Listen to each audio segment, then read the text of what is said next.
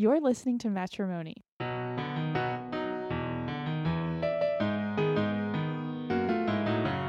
Kelsey. And I'm Chris. This show is about our marriage. And our money.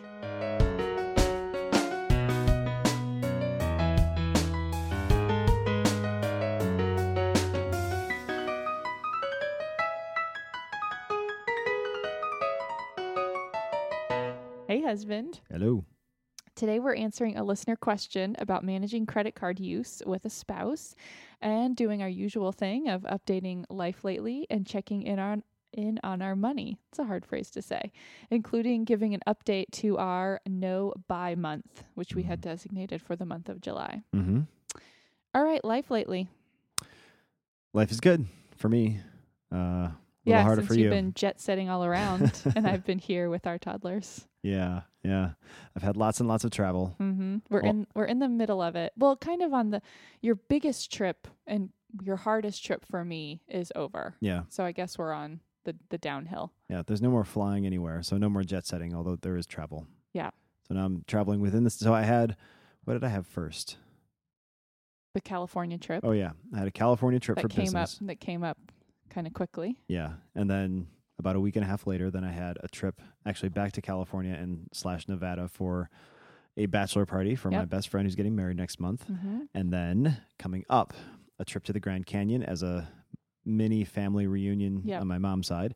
And which I, of course, was invited to, also being part of the family. Yeah, the Grand Canyon plus toddlers felt much more stressful. So Chris is going to represent our family. Yeah. And my brother is coming in from Seattle, and we rarely see him. So it's definitely important that I'm there. So I'm going to be there. That's just a few days.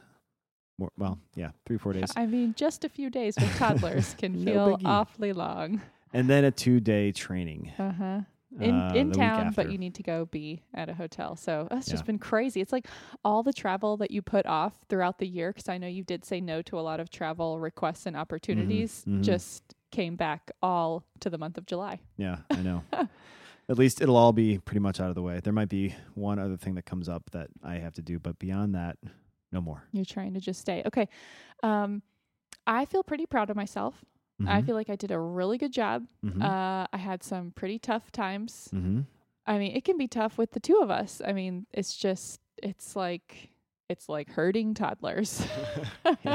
Herding toddlers who don't want to put on their clothes and don't want to do things. And we're in the middle of trying to get Dash to put on his own clothes now consistently. And that's a battle like any other. Yes. So that kind of remains a battle. And then you really need two people. One person needs to be on just household duties, like cleaning up after them, making the next snack, preparing the environment, cleaning up the environment, getting ready to go somewhere. And then one person needs to be just, playing with them and kind of mediating and all this stuff. And when it's just one, it just something slides. Like I just feel like the house, it wasn't terrible, but it definitely was just in disarray. Yeah.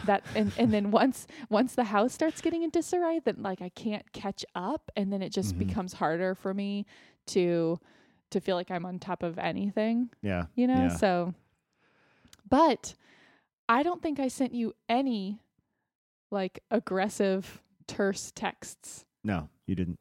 And I want you to know that I almost did. Like I had to stop myself. When? I can't even remember. It's probably like, it can be I think one of the hardest times for me is in the morning when it's only like 8 a.m. and already the house feels like a mess and they're wild and like, especially when like an activity that I have planned will usually be for like 9, like when the children's museum opens or when we can go get together with a friend or something. And it's like, I've already been awake with them for hours and I still have another hour to go. So probably then, but then I was like, you know what? I don't want to stress Chris out. I didn't want to stress you out. There's nothing that you can do. And I knew that later I would regret it because I would feel bad, and you're, what do you mean by an aggressive terse text? I mean, not really aggressive, probably. Like, fuck you.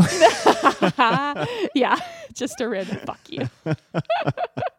You're like, ooh, Kelsey must be having a hard time. I mean, I totally would have understood. I would have taken it in stride. Would have been fine. Thank you.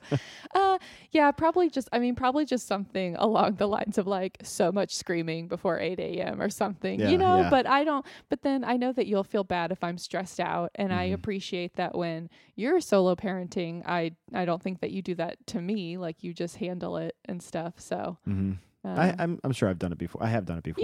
You have done it before. Yeah. Let this be a lesson to you.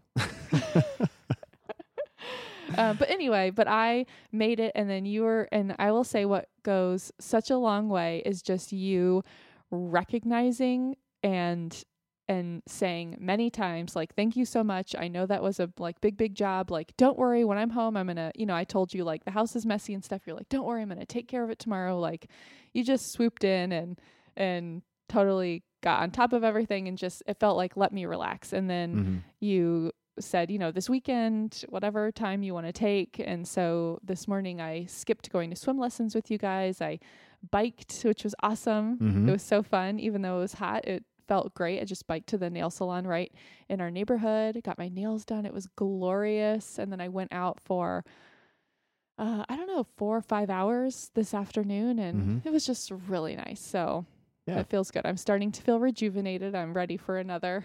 Not quite ready, but bout. I can do it. So anyway. Good. Well, we'll get through it all and then we'll be done. Hopefully for pretty much the year. Yeah. Ooh, I hope so. I hope so too. Okay, let's see. I have another update that I think relates to maybe one of your updates.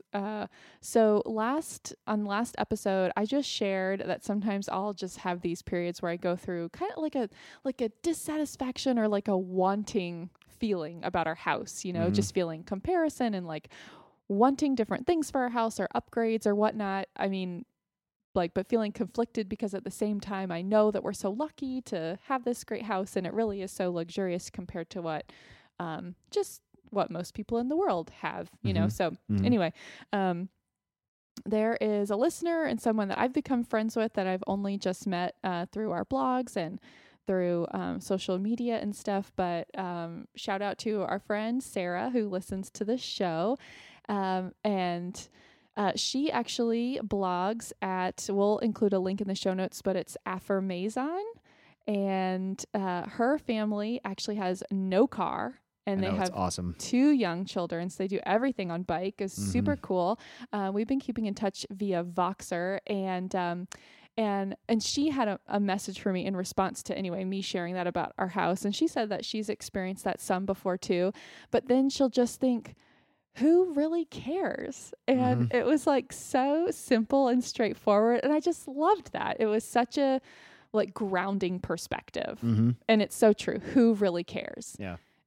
Any of our friends, our family that would come over, they don't care. They're like, if they're, true friends, they really care about you. They don't care if your house like isn't perfectly decorated or isn't perfectly clean all the time. So anyway, I just love that perspective. So thank you for sharing that, Sarah. I hope that, I think that could be helpful to other people too. So yeah, that's awesome.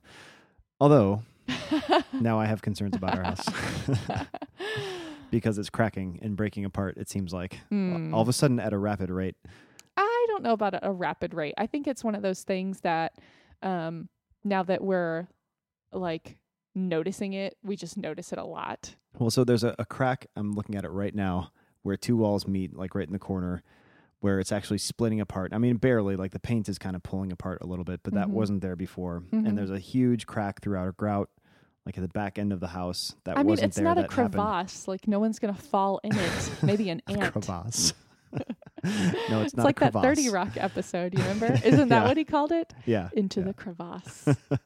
But the grout is like actively coming up out of that crack now. And that wasn't there. And then all of a sudden it was there like hugely. So, and one of our tile cracked because now like it's now uneven. So there's empty space below. And there are cracks. Anyway, okay, well, let's not go through the litany of cracks in our house. Anyway, suffice it to say, our house is showing signs of stress in various ways. And I don't know if this is it like needs therapy. Yeah. I don't know if it's like natural movement under the house, the foundation or whatever. But we brought in for free a foundation consultant. And of course he walked through and was like, oh yeah, this is much more than I want to see. Asshole. I'm sure he's a very nice guy. He's a nice and guy. maybe it was more than he wanted to see. Yeah.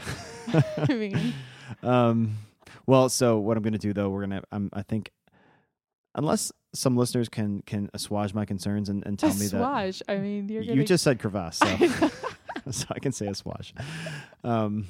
Can tell me that little cracks like this are no big deal. I think we're going to actually get a civil engineer or structural engineer to come in and actually assess our house to see if there might be a foundational issue. So that might be a potential and cost so coming up. you glossed over this so quickly. So yeah, we had like a foundation repair company come in for like their free assessment, and basically what they do, come in. I think basically if they see anything, then they're like, oh yeah, you need a full assessment. Mm-hmm. It's $450. And then, whatever problems they find, they can fix it and prescribe you the fixes, and their company can do it. Mm-hmm. That just made us a little bit, I had heard them recommended like on our next door, but just since, their consultant is connected with the company, I was just like, oh, I really want an objective, this is potentially thousands of dollars of repair. Yeah. I want to make sure we're getting a very objective opinion on this. So, I do think, like, just reading up a bit on it, it seems like this is not an uncommon issue in the area. There's like these expansive soils. So I really don't think that it's something like that our foundation is cracked or anything. I think that it has to do with like just these desert soils, the fact that we're watering our lawn all the time. And our house is like, despite living in a desert, very flat, our house is weirdly on this little hill. And so either this hill was created like when the neighborhood was built, or like part of the neighborhood was dug out. That just, to me, I feel like indicates settling, So anyway, I'm not super concerned, but it's a bit, it is one of these things that, like, you can't plan for. Kind of, you don't plan to have foundation problems. Well, it's also a thing that might not be a thing at all. It's just natural, and, Right. and small stress is no big deal, Right. or it might be indicative of a problem that actually becomes severe in the future. Yeah. So that could represent just like thousands of dollars. Like, Yeah. I think, Yeah. That's like such a Tens Ugh. of thousands. I mean, if it was really, of course, I'm not that worried. But yeah. anyway, so yeah, we'll probably bring a guy in who's got a PhD. I found somebody, and we'll probably spend $500 for him to do an assessment. But he said, most of the time, if there are fixes to be made, they're small, they're minor, they're not a big deal. I like this guy. Yeah. So anyway, so we'll see what comes of that. But We'll give you an update. yeah. Okay. Should we move on to our money? Yeah. All right. Okay. So we thought that we are so open about our finances. And I think on our very early episode, we just shared, what our take home pay is, kind of what we save in retirement, our savings goals and things. But, I know that we have some new listeners. So we thought maybe we would just kind of give a rundown of our just general financial situation, because we haven't just kind of updated that in a while. So take it away, Chris. So yes, you can listen to some of the original numbers in those early episodes. And Like number 1. Numbers 1 through 4, somewhere in there. But on episode 4, somebody recently asked a question about it. Oh, okay. And I did provide a bunch of numbers in response. So if you Gotcha. go to loveandmatrimony.com and then you go to episode 4 in the Gotcha. comments section, In you'll the see some more comments. numbers. But just as an update right now, in terms of what we take home per month, $8,700, a little under that. So that's after taxes. That's after taxes. Per month. And that represents a little bit of a raise since we reported on it when we first And really can we started the say podcast. like what our salaries both are? So I can never remember my exact I number know. anymore. I was like, what do I make again? It's so funny. Like, you just see that number on the paycheck and it's not really connected to your like whole salary. I don't really think of that. And it's so funny. I think that, I don't know, like it's sort of like in my head, my salary is kind of stuck at whatever it was for, I don't know, just like a few jobs ago. Like I always think that I make like 52 or 54,000 and I'm like, oh yeah, I make 57,000. Yeah. All right. You make $57,283.20. All right. And I make $86,755.15. Now, Chris's is a little bit different because that's for 9 months. That's You're right. on a 9-month teaching contract. So that's what you make for your 9-month teaching contract. Right. But you have always sought extra work Mm-hmm. in the summer. So I teach 1 or 2 extra classes, and that'll bring in 10, 15, potentially even more $1,000, Mm-hmm. 8 to 15 or more. Yeah. So yeah, so that $8,700 roughly per month is our take home for 9 months. Right. And then in the summer when I don't necessarily make anything, what we're guaranteed at least is your $2,900 a month. Mm-hmm. You're welcome.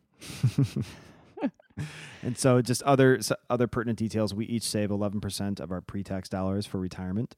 Mm-hmm. Our employer matches mine. Wait. What? Yeah. Okay. You're like lumping this all in. Like, let's break it down.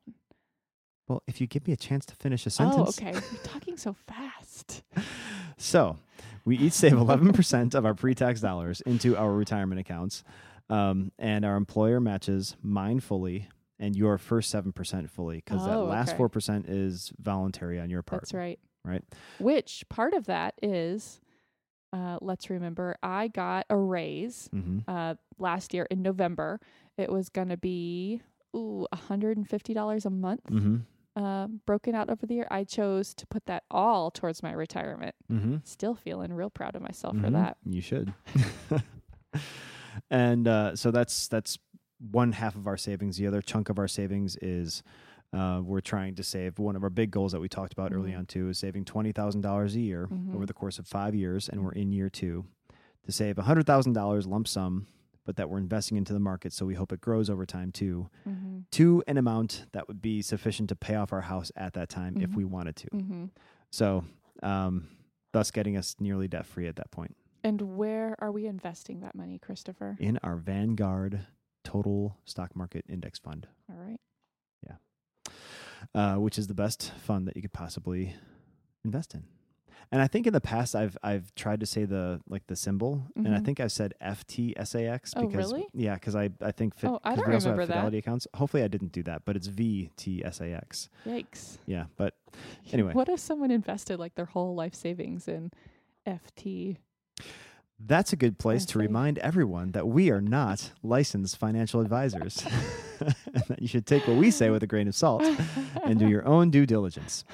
There you go. Asterisk. So just a quick update on what we're doing, what we're saving, what we're making, all of that. That's where we sit. Do you have anything to add? I don't think so. Maybe it would have been nice to say what our like monthly expenses are. Well, you can visit our budget spreadsheet. That's also on the blog on loveandmatrimony.com. So you can see that. We should actually update that because it's probably slightly changed by now. Yeah. But the other thing maybe to note also is that we do have other debt. So you had about $35,000 of student loans. I currently have a little under $65,000 of student loans. Wait, I feel like your student debt has grown. It doesn't move. It's crazy. Okay. I swear you used to tell me that you had $60,000 of student loan debt. Now you have 65? Are you borrowing money without telling me? Are you taking out more student loans? I'm pursuing another I call degree. Shenanigans on you. What the heck? I think $20 of my monthly payment actually goes to the principal, so it just does not move. That's to be addressed in some way in the near future. But a couple years ago, we paid off your debt entirely in 1 year. That was like our big thing, and we did it. We knocked it out. My debt, my student loans, though it's a really large sum, is at 3%, and I pay $200+ a month towards it. So it's not actually, and it's a 30-year loan. And so. can you give an update? Because we did say a while ago that you were looking into the student loan forgiveness programs. Can you give an update on that? Yeah. Do we want to address that one? Because that's another. I mean, just like kind of quickly, since you're mentioning your student loans in passing, I feel like people might say, "Hey, I thought you guys were looking into student loan forgiveness." Just like this. Okay. I've looked into it. It's unlikely that it's helpful for me at all because I've been making payments that are so I'm not on one of the repayment plans that qualifies. Like that officially qualifies, but other payments could qualify if they were sufficiently large, but I don't know that what mine were large enough to qualify. So I've been paying for 10 years. And it's like, and I am a public service employee, but it's likely that it totally doesn't help me in any way. And you would need to have been making bigger payments. Yeah. So that's a bummer. And we're still waiting for the official word.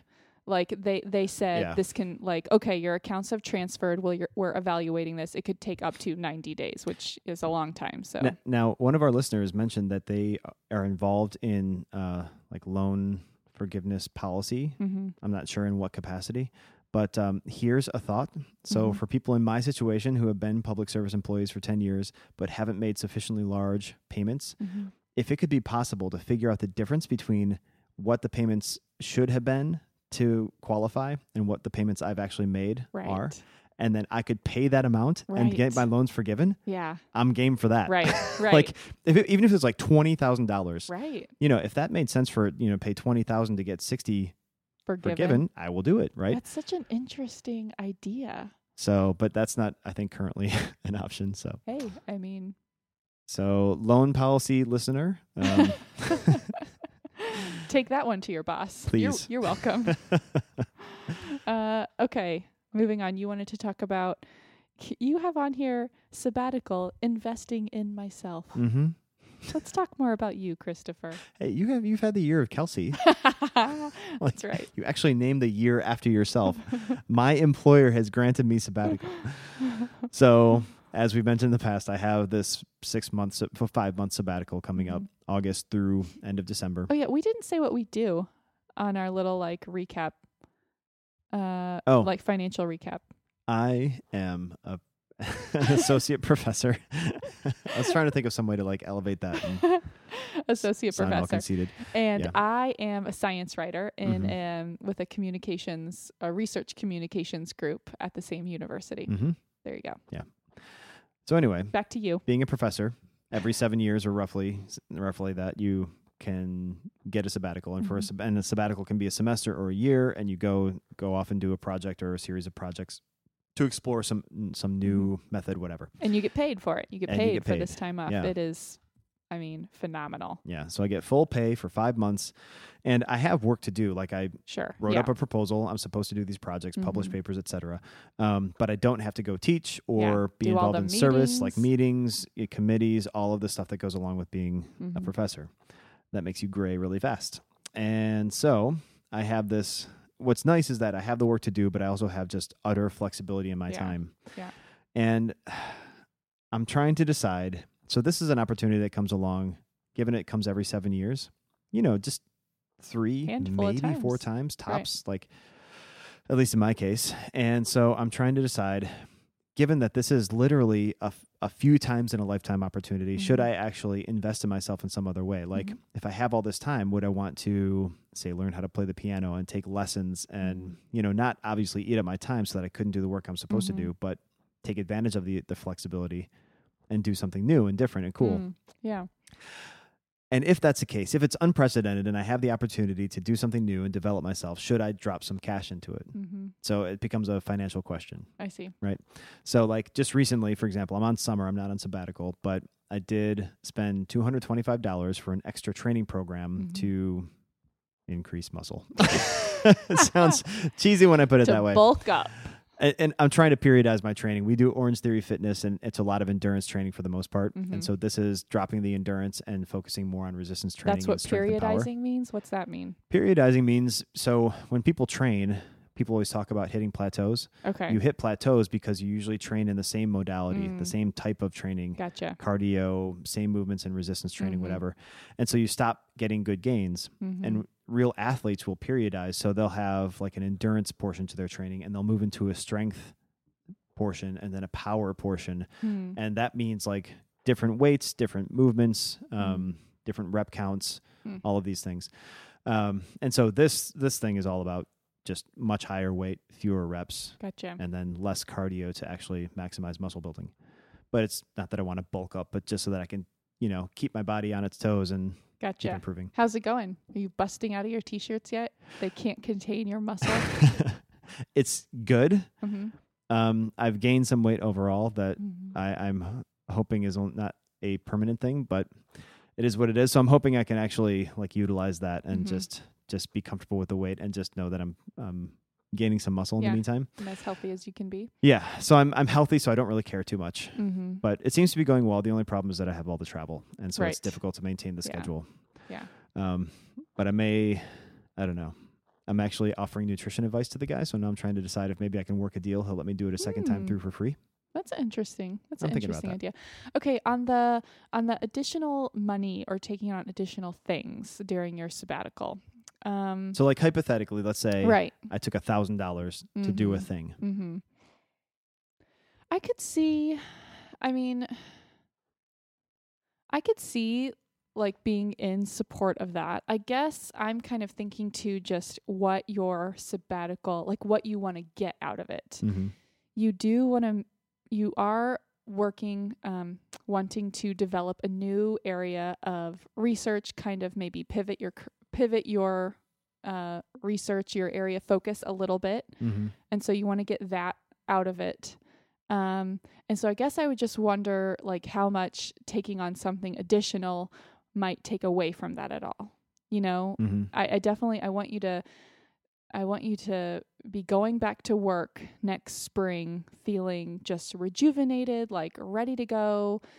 I hope that you're ready to dive back in and not like, oh man, I just want to never work again, or like not work in the traditional way again. And so I don't know if kind of splitting your focus in that way would take away from that. However, I could also see on another side, maybe, doing something really different. I really do think that, like nurturing your creativity in many different ways, like across different disciplines and stuff, can be really great. And so I don't know. I would just have to see. You have so many different interests, and so you can kind of really get into something and want to do it right then. But then is it really worth like investing that money in? Like, is it really something that you're going to want to stick with through a semester? Because I'm also a big believer in you have everything you need to start right now. Like if it was going to be music, I mean, you have music equipment and you can already write music that you're very passionate about. Like, do you really need to pay money and take on some additional commitment? Like, so that might be kind of my first thing too. No, that's a really good point. Yeah. I mean, I think the only thing that's really coming to mind is maybe actually buying a digital piano and then taking piano lessons. Which is something we've kind of talked about before. Yeah. And in part, that's of interest to me because I want to have a piano around for the kids. Like I want them to be able to tinker and just get used to the idea of the thing. We just want music to be part of their life. Yeah, yeah. But it's true. I can write all the music I want to. It'd just be the actual learning the skill of playing the piano, which I know how to play piano, but actually, playing it well. Yeah. So something to think about. Listeners, chime in. Yeah. I wish there was like a piano studio where you could go and just like buy an hour for $12 or $13, like some reasonable amount. Yeah. $10 to $15. There must be. Sounds like a great business idea. Mm-hmm. Okay, let's quickly update our no buy month. Mm-hmm. I feel like I could be doing a terrible job. Well, you did just buy a bunch of stuff today. Oh yeah. Hey, this is like an update from a previous episode, counter to our no buy month. But I just bought myself new underwear. You are welcome. And what did they look like? I'm not going to describe them here. They are sensible. Let me assure everyone. Super exciting. But then that is like, yeah. So like, does that count? I mean, I think maybe I never fully established it because you're going to have to buy stuff every month or at least it just feels like there's stuff I have to buy every month. Like there are 3 or 4 birthdays of friends and family members that come up like August 2nd, 3rd, 4th, and 5th, like all in a row. And so I need to get the gifts for them. Like, does that count? I mean, that's something we budget for, but is that like, I don't know. So I have been buying those gifts. Yeah. I guess we didn't really establish good rules for this. This is not a good no buy month. And then I got my nails done today and I went out and got underwear, but it was also like I wanted to relax after like solo parenting and that was kind of like my reward for that. So should I have not done that? Which I mean is legitimate. I mean, that's fine if someone wants to say, yeah, you failed. Yeah. Yeah, we really don't have the right rules to know if we failed or not. I definitely feel like there are purchases that I've resisted. Well, that's good. Yeah. And I've been, writing them down on my sheet. I mean, I think of things every single day that I want to buy. So, I mean, in that way, success. That's so funny. I'm trying to think through the month. I mean, I have traveled, so I've been buying food and that kind of thing. Fail. You failed. You should have brought your own snacks. And I bought books for our nephew's birthday the other day. So gifts. Which I asked you to do. I mean, don't let people think that this was your idea. That's true. I told you specifically what books to buy. Yep. I would not have done it otherwise. Not that I didn't want to get my nephew a gift, but just I don't think of these things. I don't think I bought anything else. Well, you bought Dashback a little gift. Oh yeah, and you bought so me that a counts. little gift. So I think those things count. So I think that's a fail. Okay. So we failed. Yeah, I bought $30 of gifts for you and for Dash and for Cedric. Failure. Little activity books and a little writing book for you. Yeah. Man, that's so hard. I would love to hear from people who successfully do no buy months. Like, I don't think it'd be that big a deal. Like, the travel is one thing, just because I thought it was maybe important, just because it was a big trip away, and I don't know. Maybe it's not that important. Maybe it's just an excuse. But otherwise, I mean, if I decided to cut out food, that would be like the harder thing for me to do. But physical purchases, like stuff, things, I never think of anything to buy. Okay. So, I would like to try this again. Yeah, we should, for sure. Okay. Maybe not next month. Not next but month. Soon. September, when my birthday comes around. Oh, good. Convenient. Okay, let's move on to our listener question. I want a piano for my birthday. Okay, I'll make note of that. I will consider it. Okay, let's move on to our listener question.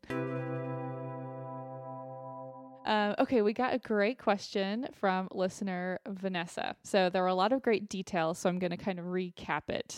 And jump in with details if you think that I missed something, because I feel like it's nice to give a full picture. She gave a lot of great details, I think, kind of about how their finances are working. Okay. So her question ultimately is about credit card use and managing that with a spouse. They got the Chase Sapphire card back in November. This is a card that we also have and have built up a lot of points for travel. It is a good points credit card, and they also got it with the aim of building up points to use to travel once their kids are a little bit older. They currently have a toddler and a second baby on the way. She and her husband both work, and they make enough money to live comfortably. But after what she says... You spelled comfortably without the Y? Comfortable. So it sounds like comfortable. They are able to live comfortable. But after what she described as miscommunication and some mistakes they both made in budgeting for bigger expenses, they racked up some credit card debt. But they're being super smart about it, using the Dave Ramsey snowball method, where you are making the extra payments every month, and they're going to take care of that within the year. But they want to know how they can be smart about using this credit card to accumulate points. So she kind of identified some issues that they had with how they got into the situation of having some credit card debt. So she said she would use the credit card to make purchases with the thought that they would use money in their checking account to pay it off at the end of the month. So she would be aware of these expenses sitting on the credit card. Meanwhile, her husband would not be aware of those charges on the card, see that there was money in the checking account, and then make his own purchases or schedule payments, whatever. So at the end of the month, there would be this shortage. She said that she was also even though purchases that she was making would be reasonable and things that she knew her husband wouldn't have a problem about, she would put stuff on her credit card and kind of avoid having conversation about the purchase, even though she knew her husband would be fine with it. And I could definitely relate to this. She said that they rarely feel like they have a need to say no to each other's purchases. She feels like they're both pretty smart about spending and stuff, but they do spend differently. Her husband is buying more frequent, smaller purchases throughout the week, like lunch or coffee out, like a purchase on iTunes or something, whereas she is buying bigger items less frequently, like clothes or something for around the house. And so that's kind of how they got into the situation. And so they're just wondering if we have some tips. She said that they were trying to do a weekly budget meeting or something, but we're just finding that it ended up feeling kind of stressful. That's their only time that they have together, with a child and working full time. And so that wasn't quite working for them. So not everyone enjoys talking about money like we do. Right. Right. Or, I mean, there's definitely times where I don't feel like talking, even though we love to talk about money, or it's just kind of like, okay, so let's kind of talk about this. I loved this, and thank you so much for writing in, Vanessa, because I feel like this is, they make money, they have a budget, that she says works well for them. Like, they are thoughtful about money in many ways. And I think this just goes to show how just not communicating even a little bit about money, even if you're communicating about some, but not all of it, how kind of like easily you can get into this situation where it's just like, wait, what happened? I thought we were being smart with our money.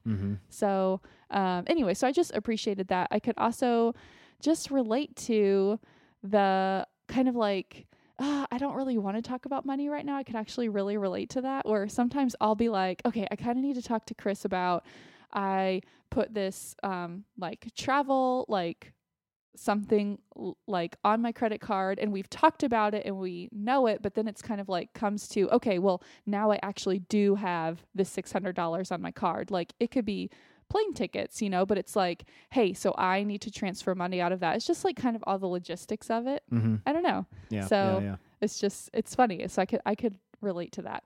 And I appreciated that. So anyway, so let's kind of talk about our recommendations for them. Well, I was kind of thinking, let me take this, Chris.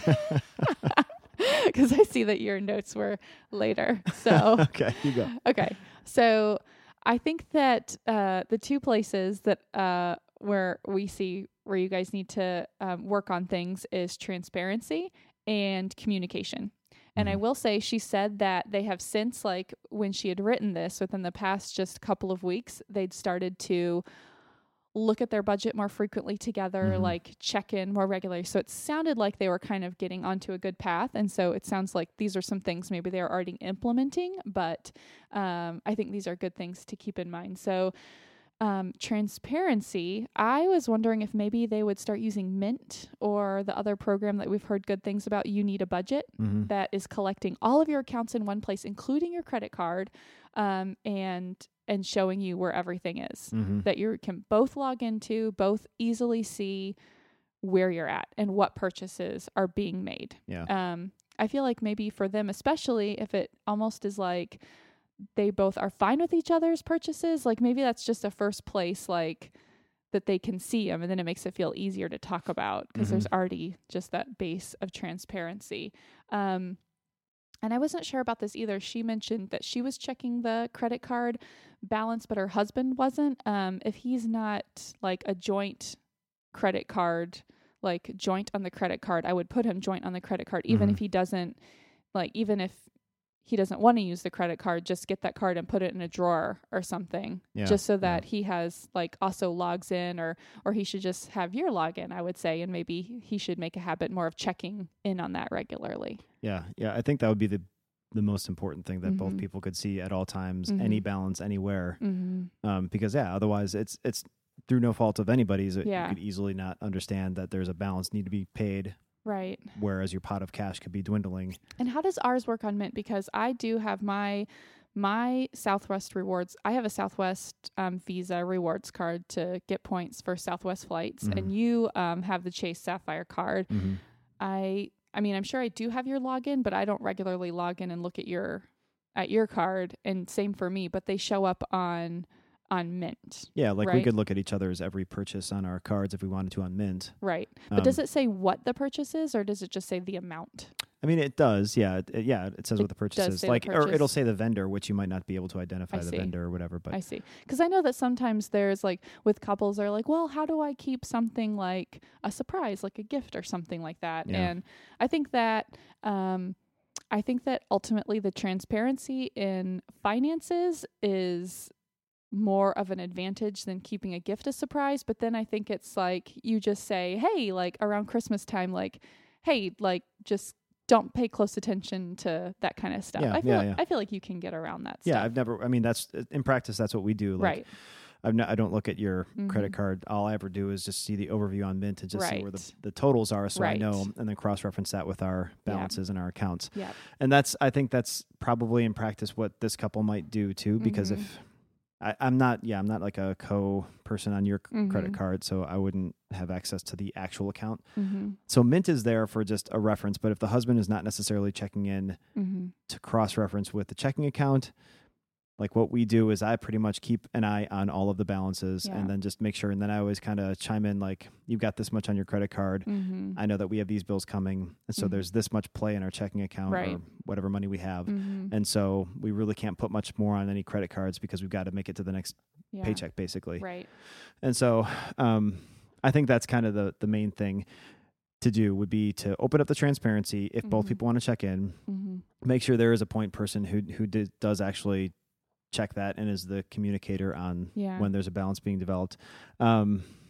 And outside of that, like if that sounds too sort of vague or difficult, just within your budget, just build in a line item for credit card Mhm. and just give it an amount. And then I think that actually might be nice in this case because they said they're actually making significantly more money than they were last year. That's and they're right. getting used to that. Mhm. And that can be a good or bad thing. Like you might say, oh, I can save so much more money, or you might kind of, spend up to your Right. means. Right. If you gave yourself a limit that you considered reasonable based Mhm. on your prior month spending on your credit cards, Mhm. then now you've got a cap. Mhm. And so your husband, without checking in, could always know that it's $800 tops. Right. And our checking numbers should cover that totally. Mhm. Or if you actually don't end up spending that, then you've got some extra you could put into savings. Mhm. But that way it's always accounted for, Mhm. and that's just how it is. Yeah. Right? So that'd be another way of going about it. But Mhm. I think it's important because I mentioned here, credit cards can be like money spigots because Mhm. they spew dollars because they don't drop down to zero. Like your checking account, you Right. start knowing, okay, I don't have much more to spend, Right, but a right. credit card balance just goes up and there's Yeah, no ceiling there. Yeah, right? your credit card doesn't give you a little notification like, "Hey, you've spent more than your monthly allowance this Yeah. month." Yeah, your credit card doesn't care how much money you have in your checking or your savings. So, but yeah, the line item then would allow you to give yourself that cap. Mm-hmm. Yeah. And the other thing I was going to say, and I think take this advice too, just with the communication, I think that the more you practice bringing up these things, hey, I went to Target, I spent $160, I got diapers, I got stuff for the house, I also got, a couple of things for me, like it sounds like they both are okay with it. And so I think it's a totally supportive place. I do understand, even as open as we are about money, just, there's always like, oh, is there going to be judgment? Is there going to be money just can feel stressful, but I think just the more you practice bringing it up and talking about it, it'll feel more and more comfortable, And so, I would just say, just try to practice. And then I also think that all of us can work on making sure that when our partner, our spouse is bringing up conversations about money, that we're working to make it comfortable for them. Like just kind of be thoughtful. Maybe it can be really easy to immediately go to, but hey, like I thought you already spent your allowance this month, or do we really need that? Maybe just, kind of hear more about it, be supportive. Just like both people in the relationship have a role in making conversations about money comfortable, and there are ways to bring up, hey, that purchase, I don't know, like what do you think is the appropriate way if I came and was like, I just spent $200 at Target and you're questioning like many of the things, like $100 more than you were expecting, or just like came home with all this stuff that was kind of like, we didn't talk about you buying this new stuff for the house. I think that happens in any couple, no matter how practiced you are. Yeah. But that I think in our case, and this just I think comes with building up the comfort level. Like even if there is a concern about something, it's so pretty much minor that it doesn't accrue in any way to make me feel like, oh, there's this bad spending habit going on or something like that. But so are you saying that I could come home from Target having spent $200 on home stuff and it's no big deal? I am not. But so how would you respond? I mean, I don't know. Because I don't think that wouldn't happen like a minor thing, like Yeah. I don't know. I'm trying to think of something that may have been purchased recently, but I think like you might buy a $20 or $30 thing for the house that you decided the house needed, and I don't think I'd worry too much about that because of $20 or $30. But if you felt like you needed to spend $100 or $150 on stuff, I kind of don't think you would do it without talking to me first, right? Yeah. I think you're right. Like all the other necessities, diapers, Right. groceries, it's just like whatever that costs, we have to have it, so we Right. buy it. And so there's no questions there. If it was ancillary stuff, like throw pillows, you just brought up throw pillows as like a thing you might want to buy. Right. And the first thought in my mind is like, we have throw pillows. Right. So why do we need more throw pillows? But if you went out and you bought $20 or $30 of throw pillows, I'd be like, well, if it, $20 or $30. I don't know what they cost. I mean, clearly. If you, but if you're going to spend, if you like found throw pillows online at Amazon and they were $150, I think you would show them to me, and then we'd have a conversation whether we really wanted to pull that trigger or not. Yeah. Even though it's $150, that's maybe not that big a deal. Right. Right. But that's still enough that actually we have to account for that in our monthly we have budget. to think about it a little bit. So maybe that's the thing. Maybe it's if a thing would so impact our budget that we'd have to say, okay, is the money actually there? Because we're so tightly budgeted. Right. That just forces a conversation. It's not about good, bad, or otherwise. It's like, can we actually do it? If we can, and it's that important. And you know what? She had mentioned something interesting, that it was like kind of, I'm not sure if it was an official or kind of unsaid rule, that anything for them below $50 was like a no questions asked kind of a purchase, but over $50 was more of a conversation. So it sounds like they kind of had that, but I think she said she's been kind of avoiding those conversations and putting things on her credit card. So yeah, I think this comes back to just working on talking about that stuff. And I think often I will be thinking about things for a while before I buy them. And so I might have been thinking about something for like a month, and then I'm like, okay, yes, I've decided I really want this. I really want us to spend money on it. Yeah. But then it'll be the first time you're hearing about it. And so maybe too, it's just kind of being mindful of that. I don't know if other people, other women might be like me and, thinking about house stuff and whatnot like that.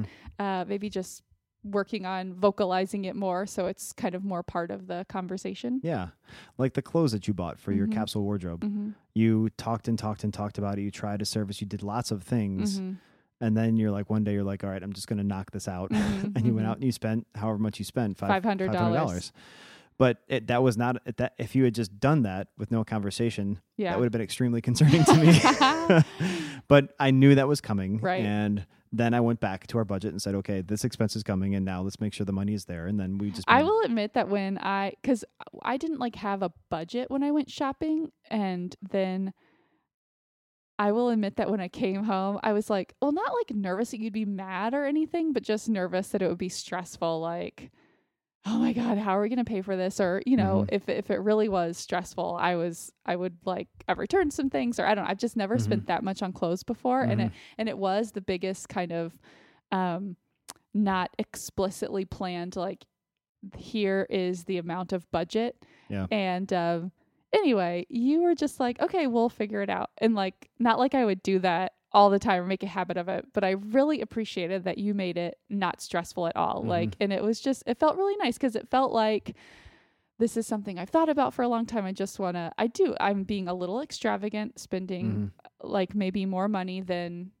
that is a lot of money. But anyway, it was nice that you allowed me that extravagance, and you didn't make me feel bad or anything for it. So yeah, well, there's no allowing the extravagance, right? Like it's a mutual decision. Right. And, right. Right. So it's not like there's no final say one or the other. We have the discussion, and you've talked me down from like guitar purchases and things like that. That's right. Right. And that's not like you didn't have the final say on that, nor did I. It was just a discussion to come to a rational conclusion about where money ought to go. So anyway, hopefully those things help this couple out. Yeah, I hope so. Yeah. Let us know, and good luck, guys. It sounds like you're on a good path, and congratulations on your second baby on the way. Yeah. Okay, let's move on to one big thing. Okay, you go first. Okay, this is not too complicated. Okay. A1. So there was an article I saw recently. I don't know if somebody sent it to me or if I just happened upon it, but it was on Slate, and I'll put the link in the show notes. But it was the title of the thing was "Experiences Over Stuff is a Tired and Sexist Idea," and Very intriguing. I was intrigued because they mentioned voluntary minimalism. Oh, interesting. Actually, I think they use the term voluntary minimalism, which is like a weird conflation of two terms. But and what does that mean? well, there's minimalism, which like the minimalists would are proponents of, and that's like really getting down to just the essentials in life. Okay, like, right. You know, eight shirts and 2 pants and you're set. Right. Kind of thing. One pot, one fork. Yeah, yeah. And then there's voluntary simplicity is another term that's used, and that's people minimizing, I think, is in there to some extent, but it's also just sort of reducing the stresses of life by not engaging in so much consumerism and so much rat race type of stuff. Yeah. So are the minimalists not that? I mean, I think minimalism is a more accidentally ascetic version of voluntary simplicity, if that makes sense. Yeah, yeah. Okay, so anyway, but back to the article, it was the idea, there were two ideas in it, which at first I had to like ruminate on it for a while, but I agree with the author's stance now.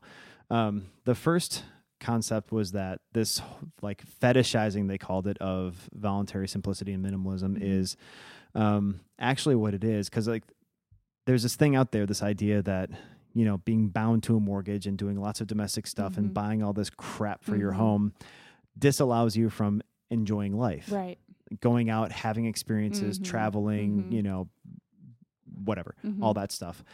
But implicit in that, you know, with the stereotypical men are outdoorsy and adventure seeking and women are inside homemaking, which is just a stereotype. But implicit in that, if that is the stereotype you adhere to, is that all the homemaking stuff is subdued and boring and, you know, life sucking.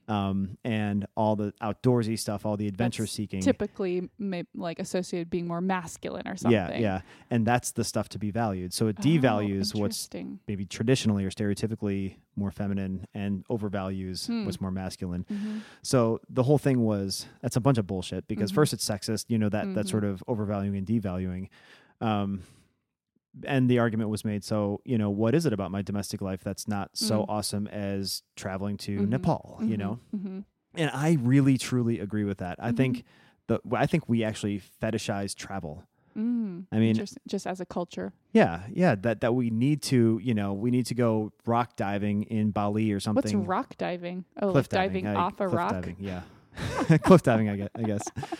Diving from a very high location in a very exotic place. I see. That kind of stuff is just, and it's an experience like any other. And actually, there's good research to show that actually doesn't elicit any greater happiness than the happiness you can elicit at home. Not to say you shouldn't go travel and have unique experiences, but just that's somehow any better than your home life is stupid, I think. And I think it is actually to an extent sexist. Interesting. Yeah. So that was one piece. And the other piece, though, that I thought was maybe the more essential and important one, especially from my perspective, like I really value voluntary simplicity, and I'm really combating consumption because I think that's bad for health and happiness and the environment and everything else, was the idea that going out and having adventures, like spending your money there, was actually more essential and less consumptive. Actually, that's the more important term. Less consumptive than spending your money at home. Like, in other words, there's an assumption that going out and having these experiences is less consumptive than being at home. Because your experience was just you in this place not you buying like a big piece of furniture or something, right? But that ignores like all the fuel that was burned and the plane that you were on, you know, getting to this place and the like rental cars and the hotels and all the, you know, food and everything else that you actually did consume. In fact, it's wildly consumptive to take these long trips. In fact, just not in like tangible ways. Yeah. Kind of. Yeah. Outside of probably people's diets and like meat consumption, planes are probably the biggest contributor to your, you know, carbon emissions in terms of your personal like experiences. So that was, I think, really important, that having these experiences is probably more consumptive than the stuff you do at home.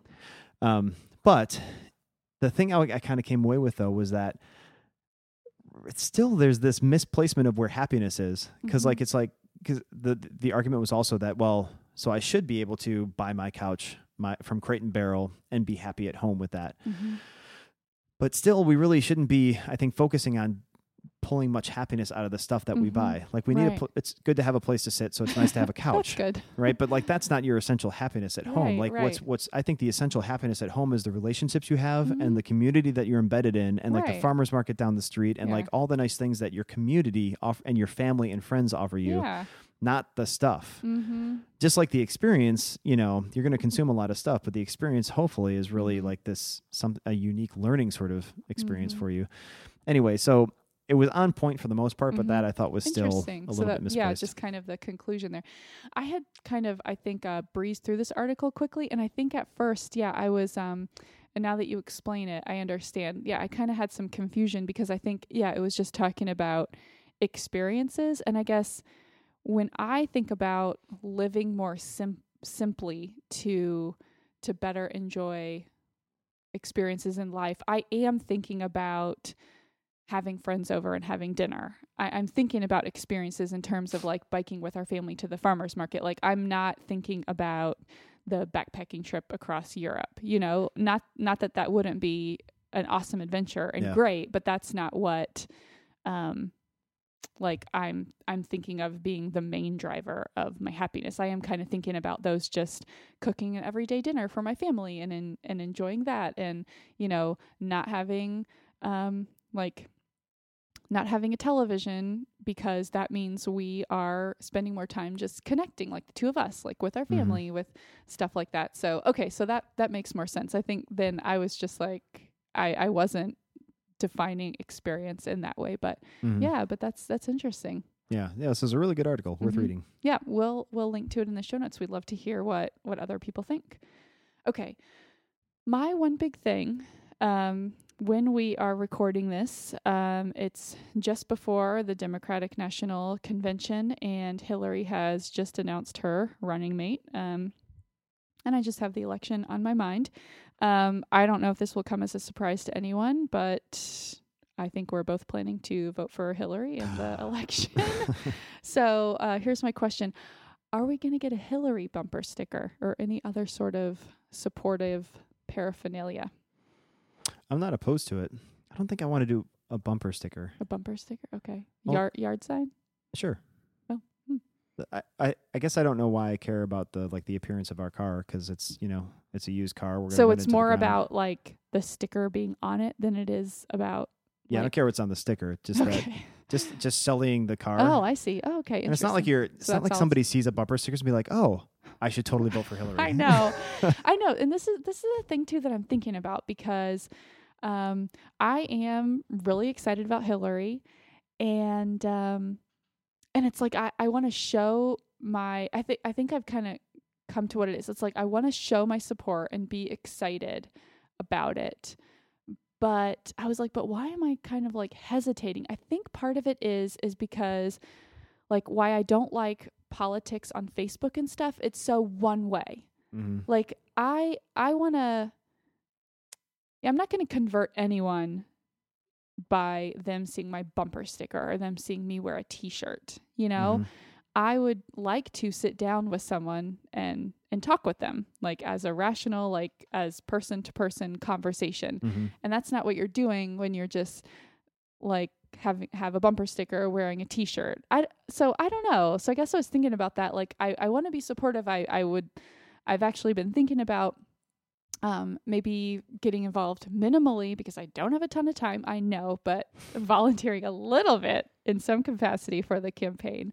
So yeah, anyway, so those are my thoughts. Let's do something, because it Okay. is like when I do see an Obama sticker, or I guess soon to be Hillary stickers, that Mhm. kind of stuff, it does actually make me feel kind of good that they're Other supporters. yeah, Yay, it's because not we live in a just very us. red state, and again, Right. we're not like anti-Republican Right. or anti-conservative. Like those are fine, and I would happily vote for a rational, Mhm. fiscally conservative Republican if it made Mhm. sense to do so.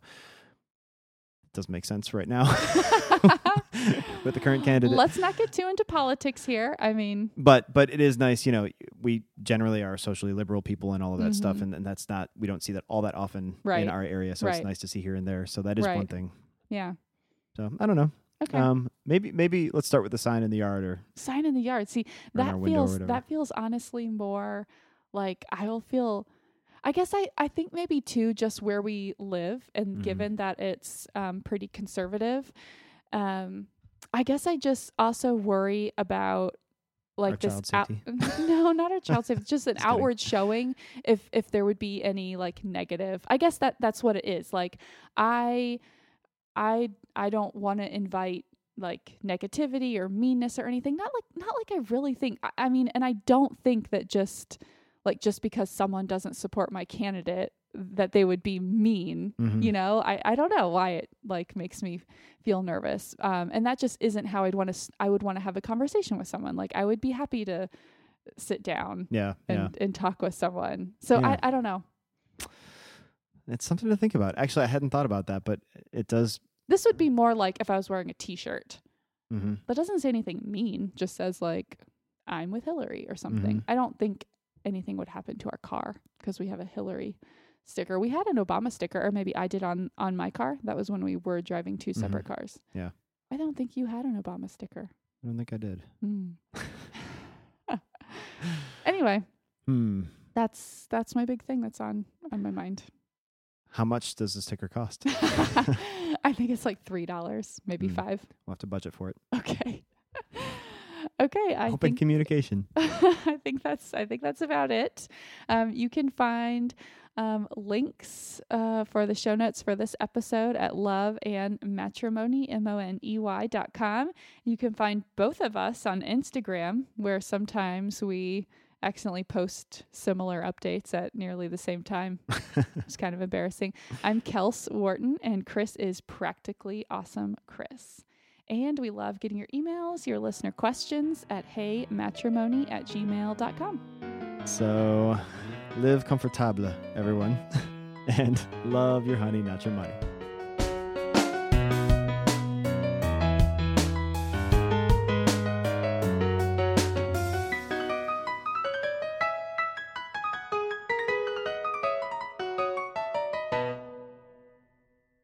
So, consume inconspicuously, everyone, or don't consume at all. Probably consume just less. How about that? That was weird advice.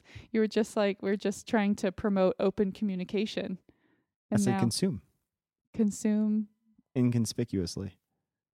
But doesn't that mean like kind of hidden? Yeah, which is why I then said maybe just consume less. Because, it's conspicuous consumption is the thing, right? No, I didn't know that. You haven't heard of conspicuous No. consumption? Well, that's like, I don't know. Can you do a different one? Let's do it over. I've got nothing this time. What do you have? Oh, I don't do this part. Live comfortable. That's good.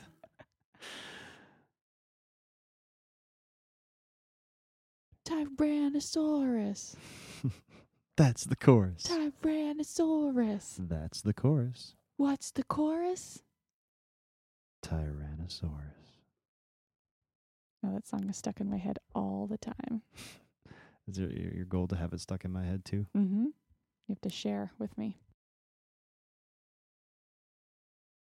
Why didn't you show up to join me on the Tyrannosaurus rap? I felt silly. Well, if you'd done it with enthusiasm, it would have sounded awesome. Also, I don't want it stuck in my head.